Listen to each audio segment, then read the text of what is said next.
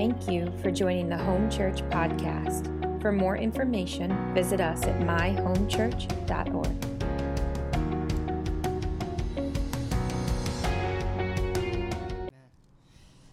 All right.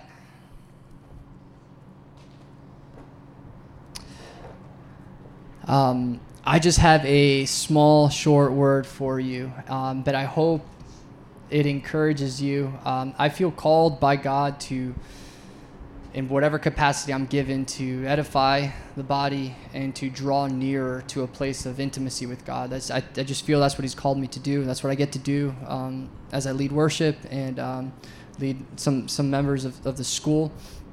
And that's what I hope to do here, to draw you back to Jesus in the midst of like what's going on in your own lives. And so I pray that's exactly what would happen. Yeah. So the Lord has been speaking to me a word. If you want to turn to 1 Corinthians 1.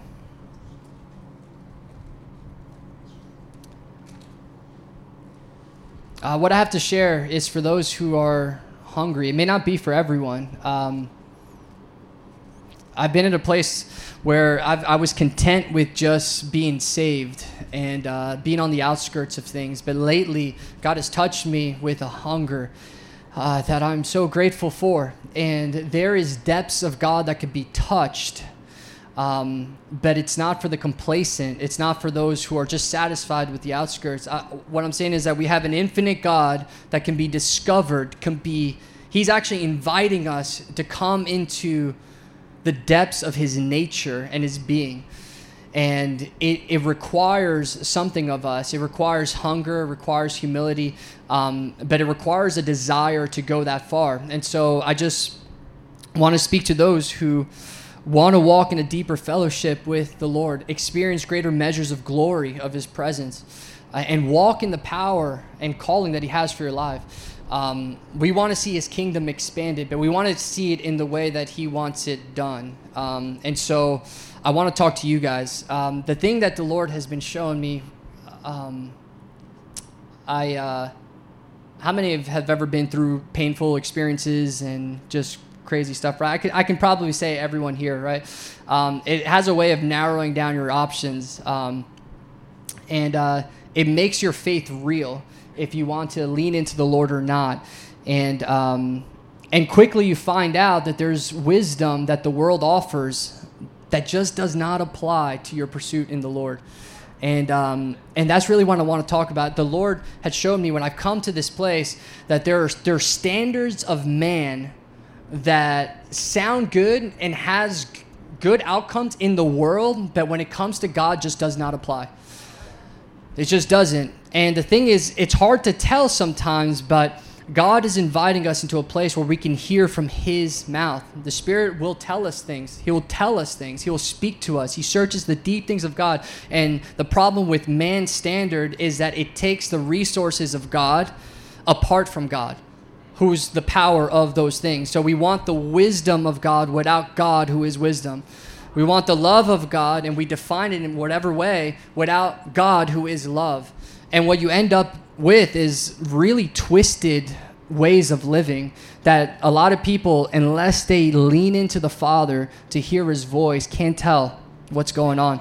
There's a passage, you can stay in 1 Corinthians, but I'm going to go to Matthew. I'm just going to talk, okay? All right. Awesome. If you fall asleep, I'll have someone nudge you. It's okay. We have some good nudgers. We have Mark. He'll yell at your ear. Wake up!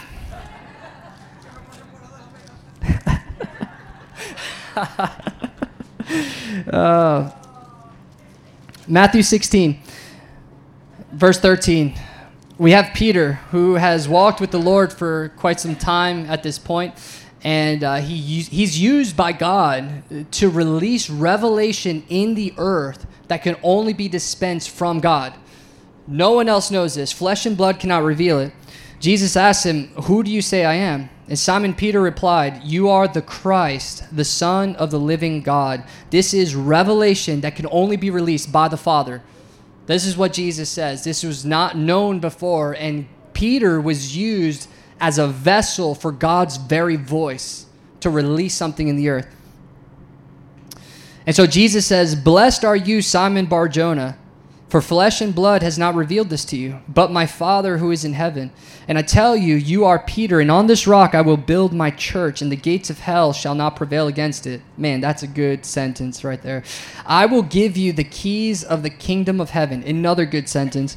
"And whatever you bind on earth shall be bound in heaven, and whatever you loose on earth shall be loosed in heaven." I mean, these are powerful things released to the man who is used right now to release revelation into the earth. Shortly after that, though, and you guys know this, verse 21 says, "From that time, Jesus began to show his disciples that he must go to Jerusalem and suffer many things from the elders and chief priests and scribes and be killed, and on the third day be raised. And Peter took Jesus aside and began to rebuke him, saying, 'Far be it from you, Lord, this shall never happen to you.' But he turned and said to Peter, 'Get behind me, Satan.'" Now, Peter was just used to release and dispense revelation from the Father. But not shortly after that, as soon as Jesus begins to speak on how he's going to be glorified, which is a road of suffering and pain, he begins to be used by another father, the devil. He begins to be used by Satan himself as a vessel to release revelation. And what Jesus says is this: "You are a hindrance to me, for you are not setting your mind on the things of God, but on the things of man." And the wisdom of the world, again, wisdom apart from God is demonic wisdom in nature because it's apart from God. And so we need to be careful. And what the Lord was speaking to me when I was in this season was I was finding myself in a place that was very vulnerable, and I wanted to cover up. I have a position here in church. That doesn't matter anything, but this is what's going through my mind. This is how the devil begins to speak. It's like, well, you got this high place and all this stuff. And so I try to cover up my wounds. I try to be something that I'm not. And the Lord spoke to me, embrace your weakness. And I think this is the word that I want to give you. Simply this, you can leave after this. Embrace your weakness. If you want to have deeper fellowship with God, if you want to experience greater measures of glory, if you want to walk in your calling, we need to walk by a standard that's not originating from the world, but from God. And oftentimes, the world will see that as weakness. So you can turn to 1 Corinthians 1:8. Not 1:8, but 1. Hold on.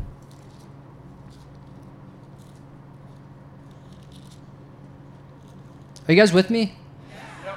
There's a worldly wisdom and there's God's wisdom, and they are oftentimes in battle.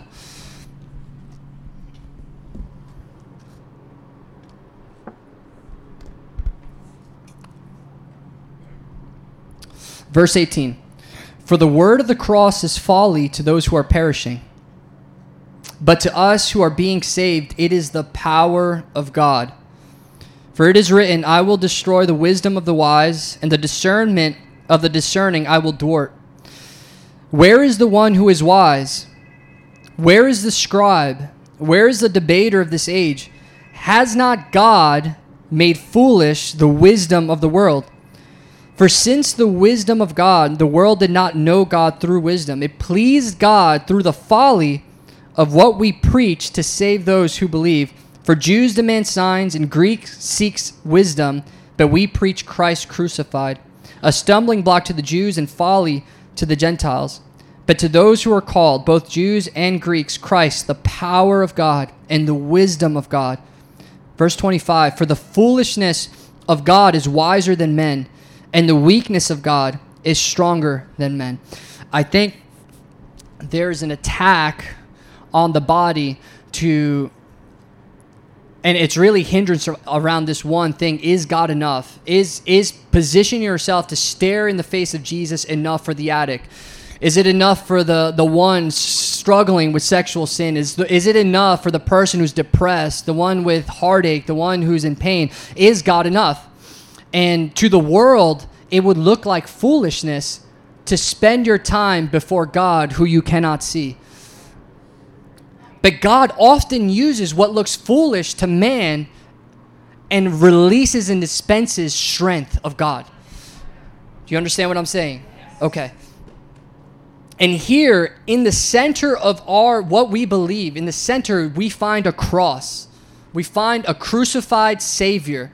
To the world, weakness. The Greeks were looking for wisdom, and God says, this is how I'm going to save you. The Greeks are like, how are you going to save? What's the wisdom of God? How are you going to bring about salvation of humanity? Crucified Savior. The Jews demand power, a sign. How are you going to show us? How are you going to save us? God says, here's a crucified Savior. It's the center of what we believe. It's the center of everything. But the foolishness, it like pleased God that through the folly of the content of this message, to say, here it is. The foolishness of God is strong, is wiser than the wisdom of man. The strength, the weakness of God is stronger than the strength of man. And I say this because in our pursuit of God, there's no room for flexing. There's no room for striving. There's no room for any of that. And oftentimes we take what we've learned in the world and apply it to our walk with the Lord. And it just does not work. It's very simple. What is weakness? What is weakness? What the world finds it's being humble. It's waiting before the Lord before just rushing out and doing something. It's being obedient despite what you see, if the outcome, like you can't understand. It's embracing mystery, not knowing. The Lord called me over here. I have no idea what that looks like. I have no funds. I have nothing, whatever. And then I go. That's foolishness to the world. That's weakness to the world. But for us, it's strength because we know God has us. We know God has us.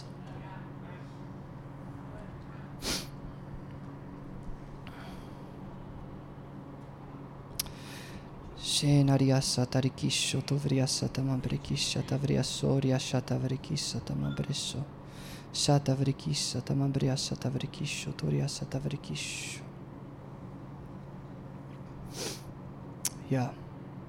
I'm going to keep reading. For consider your calling, brothers. Not many of you were wise according to worldly standards. Not many were powerful. Not many were of noble birth. Right? So it's not just the content of the message of the cross that's foolishness to the world, but strength to those who are being saved. But also the calling. He calls broken people. It says, not many of you were wise, not many of you were powerful, not many of you noble birth, but God chose what is foolish in the world to shame the wise. God chose what is weak in the world to shame the strong. God chose what is low and despised in the world, even things that are not, to bring nothing things that are, so that no human being might boast in the presence of God. And because of him, you are in Christ Jesus. Because of him, you are in Christ Jesus, who became to us wisdom from God, righteousness, sanctification, and redemption, so that, as it is written, let the one who boasts boast in the Lord. Thank you, Lord. Thank you, Lord. Thank you, Lord. And so I want to give you something. I think we've all been through trials, and to be honest, there's more trials to come. It's just life. This is the way it's built. Until he comes back, we're just going to keep walking into stuff. And I find that the enemy loves to come in these moments of confusions, in these moments of pain, in these moments of suffering, these moments of, I know a lot of your stories, a lot of you guys left stuff in order to pursue the Lord, but you're in mystery. You're not sure what's going to happen. And the enemy's going to come in and try to say, well, Jesus is not enough. You need to add to this. You need to add to prayer. You need to add to, like, why would you go into the prayer room? Why would you do this stuff? That's foolishness. And he's going to come and whisper in subtle ways, and you're going to begin to have to choose. Am I going to choose man's wisdom and add it to the wisdom of God? And I want to encourage you, do not do that. He's going to come. He's going to come in like a flood. But what the Lord is saying, embrace the weakness of the moment. Embrace where you're at. Do not cover up. Come to the Lord, stare at him, and watch what he does. It's in your weakness that God's strength is made perfect. God is not looking to use He didn't call you because of your giftings and talents. He's going to use them. He didn't call you for those reasons, though. We come in weakness. We accept Christianity in weakness, meaning when I say yes to Jesus, I'm saying I can't do life, Lord, without you. I can't do it. I need you. I can't save myself. I can't. I need you, God. And we need to be this way in every area of our lives. And God, and so if we start in this walk in weakness, why would we continue in the flesh? And so these moments, we kind of want to shy away from, man, I don't know how I'm going to get through this. Well, let me shift my attention elsewhere. And God's like, no. The same way I saved you, you were an enemy of God, and God demonstrates his love on a cross for you and pulls you in. Ephesians 2 says, by his blood, you who once were far off have been brought near by the blood of Christ. You were far. You weren't even close. By his blood, he brought you near. And it's the same way with our walk. I think we just need to be comfortable with our situations. We need to be comfortable being okay, not knowing what's ahead. We need to be comfortable being okay, going through things and not trying to cover up. The devil wants to attack vulnerability. He wants to attack dependence. He wants you to be independent. Right. Does that make sense? Yes. And this has always been his way. You know, Paul, I love Paul for many reasons.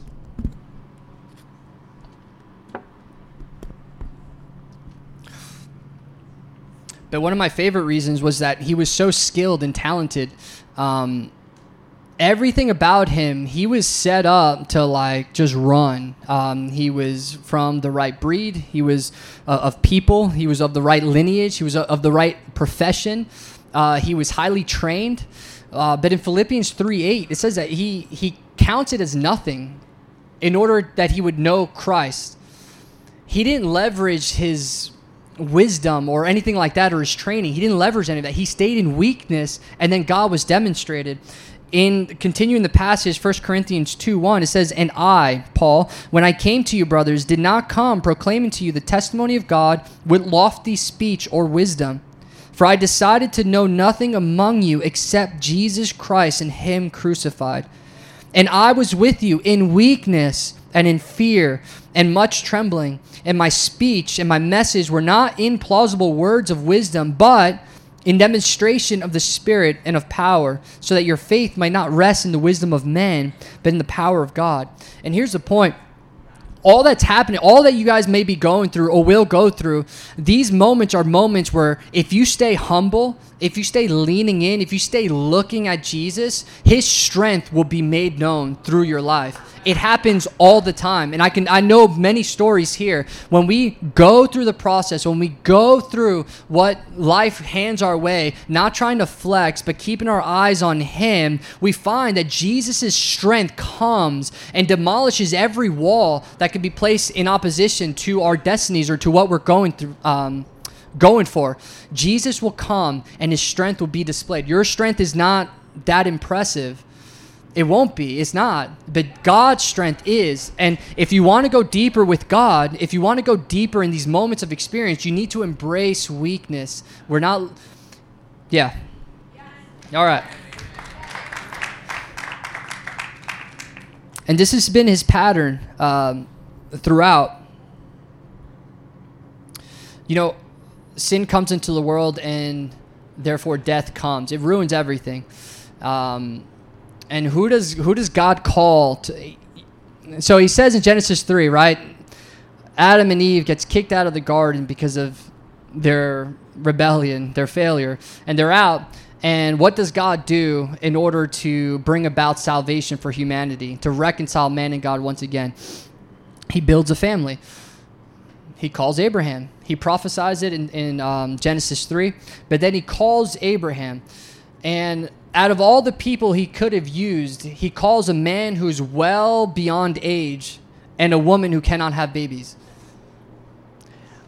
What I'm saying is the pattern for salvation here, God's going to dispense hope in the earth that man and God would be together, and he does it through weakness. A man who's way above the age of having babies and a woman who cannot have any. You understand what I'm saying? Jesus will come through this line, and Jesus will eventually hang on a cross, and it comes through this family. This is who God calls. In Exodus, we see the deliverance of Israel.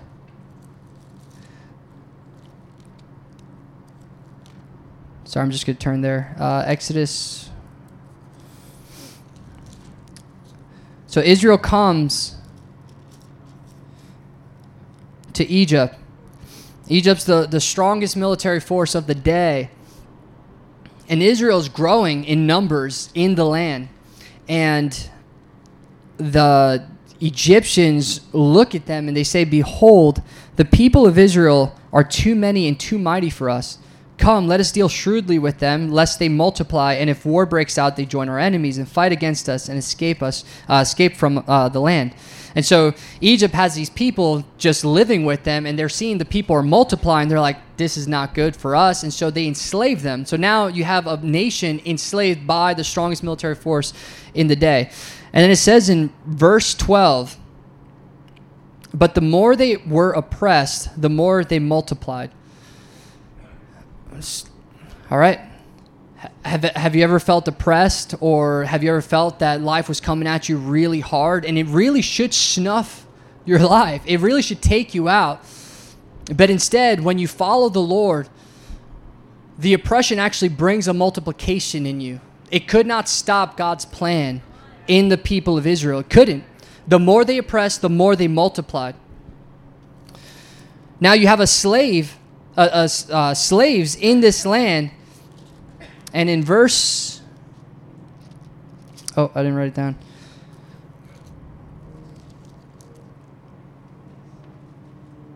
Yeah, chapter 12, verse 33, the Egyptians were urgent. Now the plagues had just been released. God had just battled Egypt single-handedly. And now they are done. They're releasing Israel. Israel is about to leave. Now these are slaves. They have nothing, absolutely nothing. And so the Egyptians were urgent with the people to send them out of the land in haste, for they said, "We shall all be dead." So the people took their dough before it was leavened, their kneading bowls being bound up in their cloaks on their shoulders. The people of Israel had also done as Moses told them, for they had asked the Egyptians for silver and gold jewelry and for clothing. And the Lord had given the people favor in sight of the Egyptians, so that they let them have what they asked. Thus they plundered the Egyptians. Everything was set up against them to not have anything, to not have freedom, and God moved in their lives. He multiplied them, and then he plundered the enemy as they left. And you guys know the rest of the story. He leads them to waters, and he splits it, but I would have been, I would have been scared, for sure. The walls of Jericho. You guys know the story? It's a children's story, right?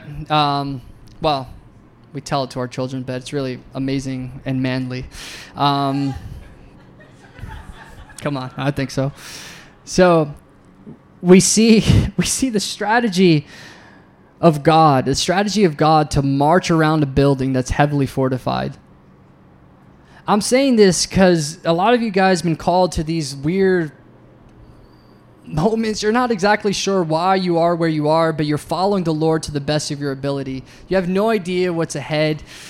There's pain in the road, and there's a lot of you have to really trust, and you really have to lean into these things, and it gets hard. It gets hard. And here, God releases this plan to take land in this really obscure way, to march around the building and to shout, to yell. And we know in normal thinking, that's foolishness. That's foolishness. And I'm sure the people of Jericho thought it was foolish what they were doing. But again, the wisdom of God is stronger. The foolishness of God is stronger than the wisdom of man. And we see that the walls do come down after they just do a marathon and shout. You guys with me? God chooses fearful Gideon with 300 men, and I believe they just had jars and trumpets, and they were able to find freedom from their oppressors in the land of Midianites. Do you guys, if you want to turn to 1 Chronicles 20,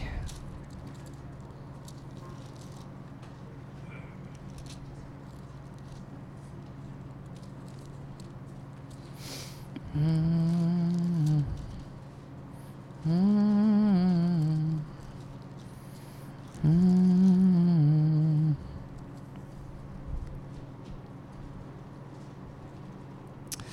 right. Here's another story. Again, the foolishness of God is stronger than the wisdom of man. In the spring of the year, this verse 1, the time when kings go out to battle, Job led out an army and ravaged the country. Oh, wait. I might be thinking 2 Chronicles.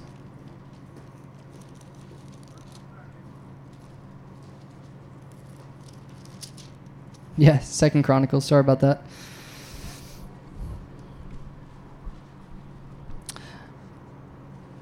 Verse 1. After this, the Moabites and the Ammonites, and with them some of the Meunites, came against Jehoshaphat for battle. Some men came and told Jehoshaphat, a great multitude is coming against you from Edom, from beyond the sea. And behold, they are in Hazazar Tamar, that is En Gedi. Then Jehoshaphat was afraid and set his face to seek the Lord, and proclaimed a fast throughout all Judah. And Judah assembled to seek help from the Lord, and from all the cities of Judah they came to seek the Lord.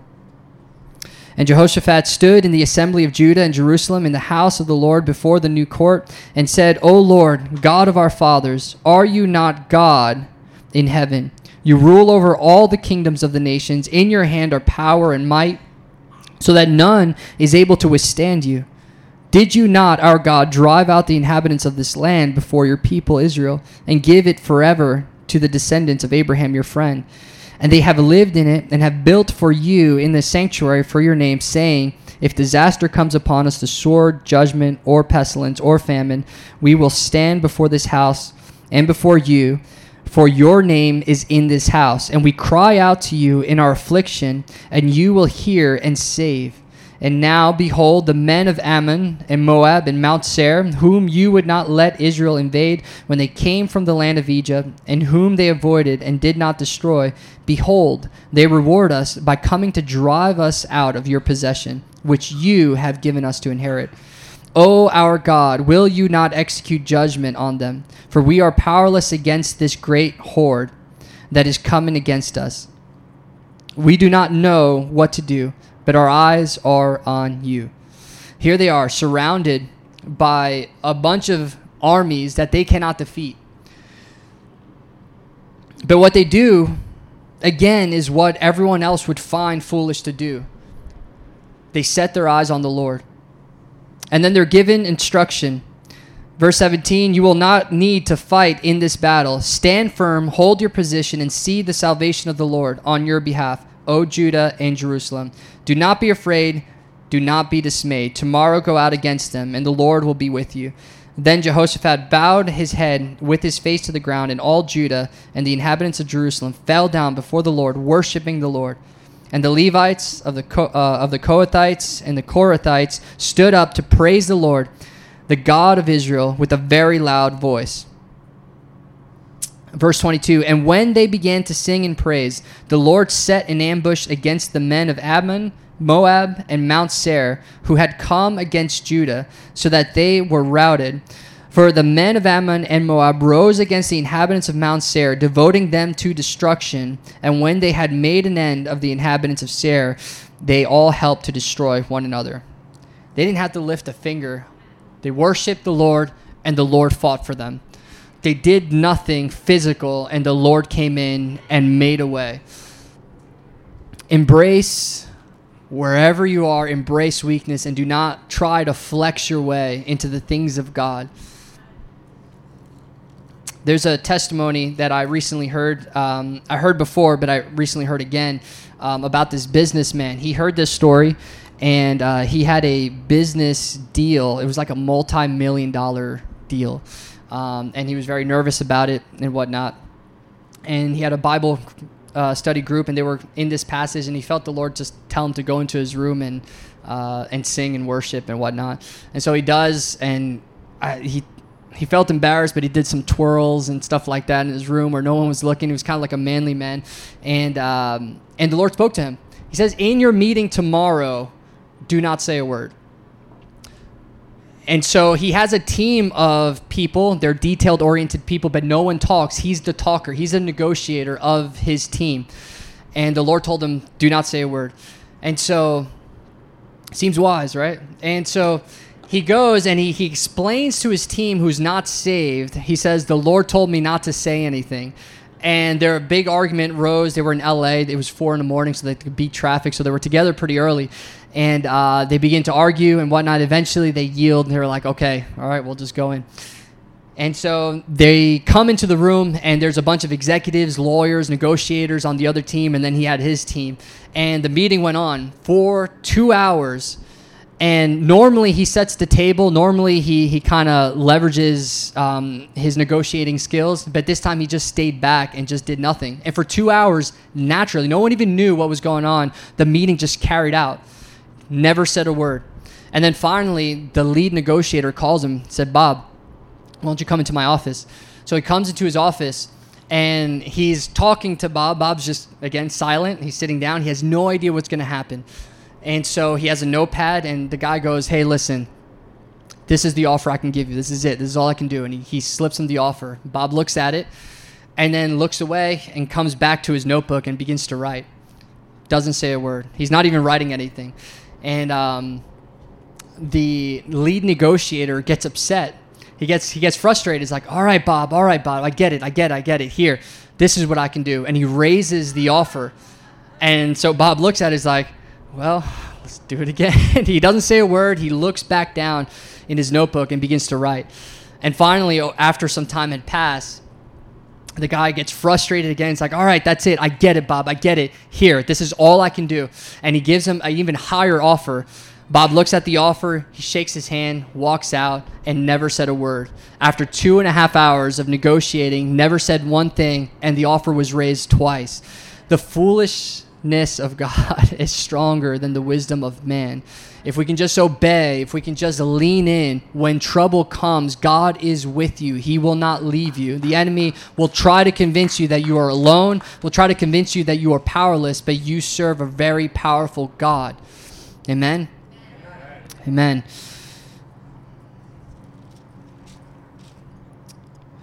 I want to bring up just a few things, and then I want to pray for you. And I'm done here.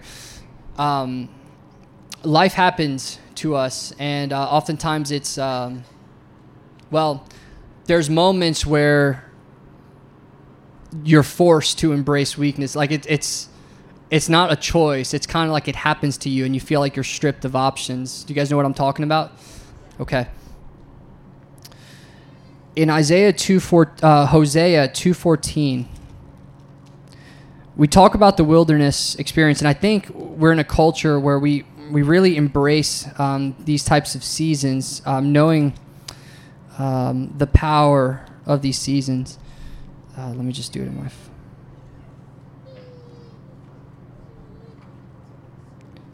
But the wilderness is a place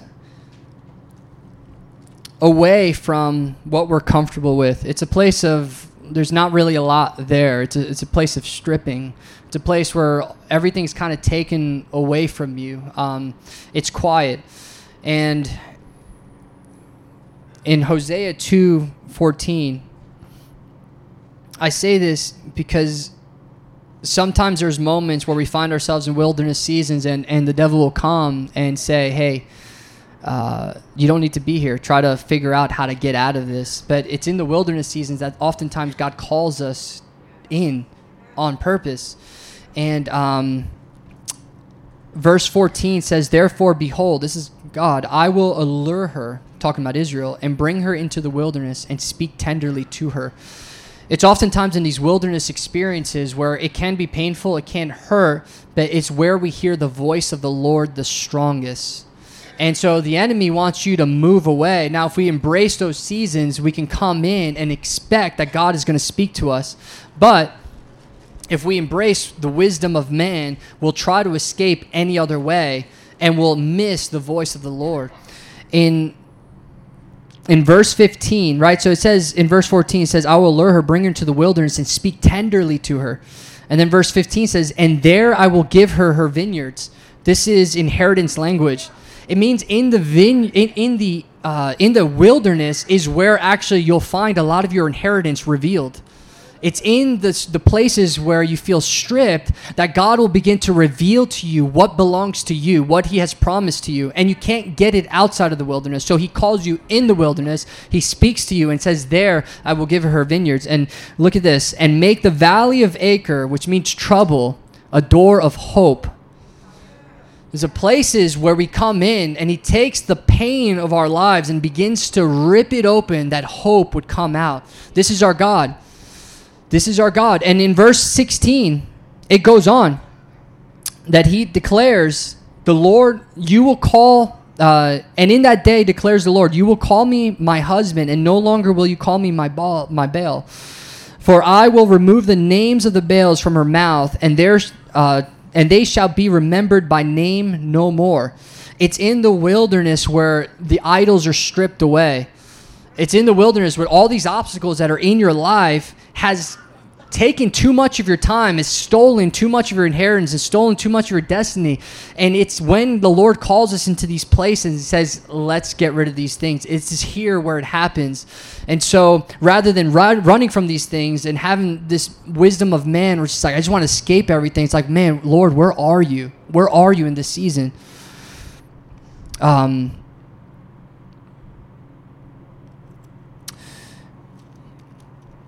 Betrayal.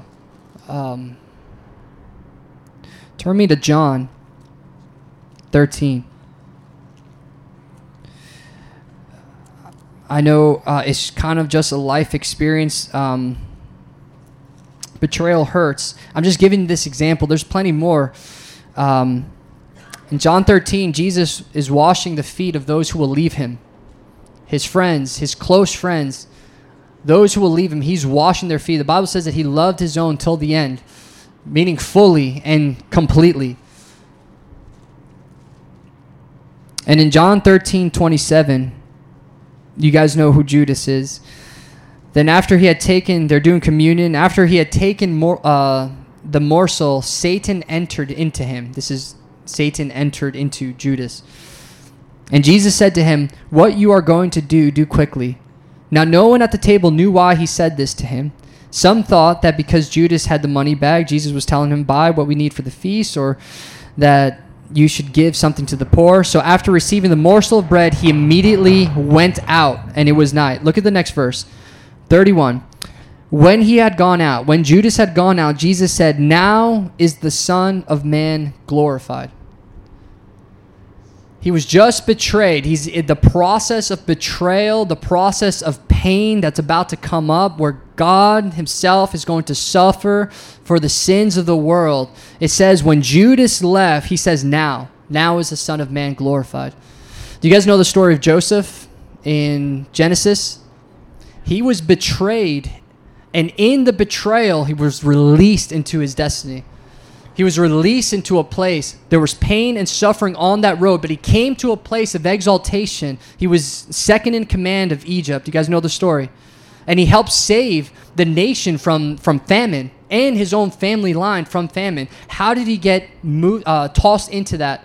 It was through betrayal. The door of betrayal tossed him into. I say this because it hurts, it's painful, but God's in the midst. And God will not allow the enemy to snuff you out. He won't. He will carry you into these things. And to have a perspective, I gotta whatever. It's like, no, he's with you. God, where are you in this? Psalm 2. And I'm going to pray. I guess Mark, if you want to put.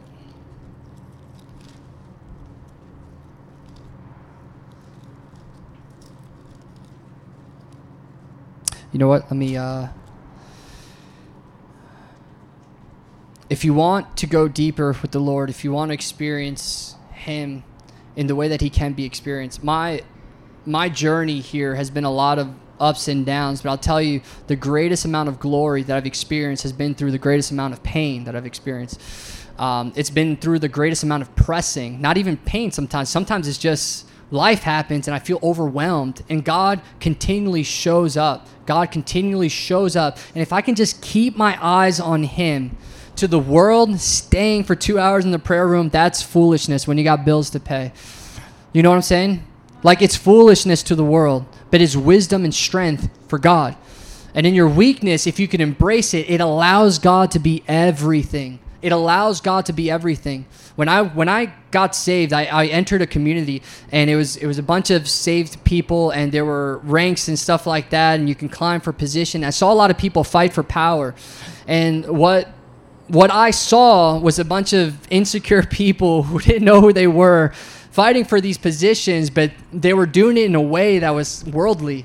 And I didn't understand it at the time, but they had this influence, they had this rank, but there was no power, there was no wisdom, and there was no transformation. And we don't want to be a people who uses our own strength, and then there's no power, there's no wisdom. We want to be a people who carry the kingdom of God well. We want to release the presence of God into the earth, and it cannot be done through worldly standards. It cannot be done through those ways. We need to lean into the Lord. We need to hear his voice. If this is for business, is this for art, if this is for music, whatever it may be, you need the wisdom of God to release the things of God into the earth. If we want to see power, and I believe we're stepping into a time where we're going to see an outpouring of the Lord. I think this is what he wants. I think this is what he wants to do. But we need hungry people who are willing to embrace the weakness of the cross, the weakness of where we're at, that God may be everything. Do you understand? Do you understand? Okay. So why don't you put your hand on your heart? And I'm just going to pray. I'm not in a rush. I believe that the Lord's going to touch you. It's not because I'm standing here. I have nothing to give you.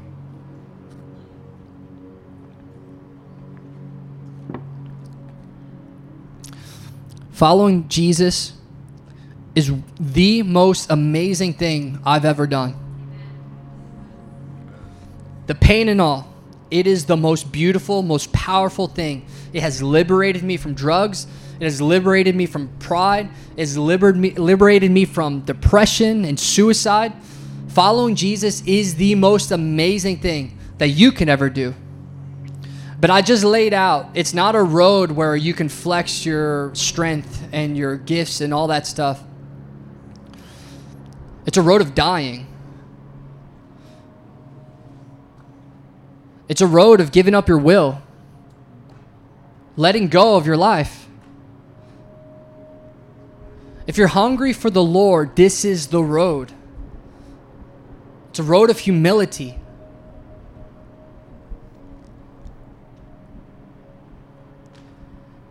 I'm just going to give you a few moments. Those who hunger and thirst for righteousness, they will be filled. There's no fluff to this. There's no magic to this. God is true. And what he says is true, and I'm confident in his word.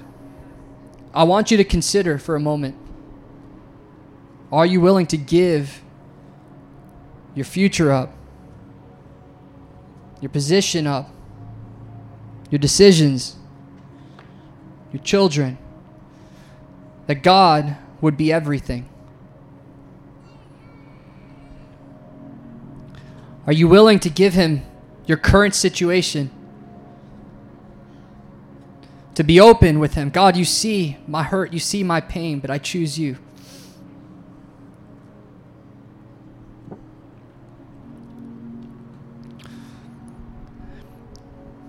If you are, I just want you to tell him that you are.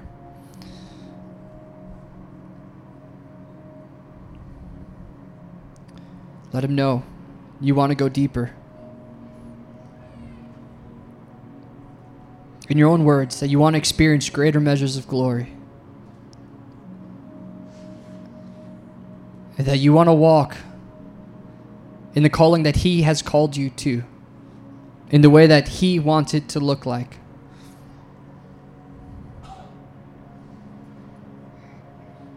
Satavriya sotorikish, satavriya sotorikish, satavriya sotomombrikish. Haria soria shatavrikis satamambria satavrikis sotoria satamambrikis sataresho. Havria sotorikis satamambria satavrikis. Jesus, be glorified. Be glorified here, God.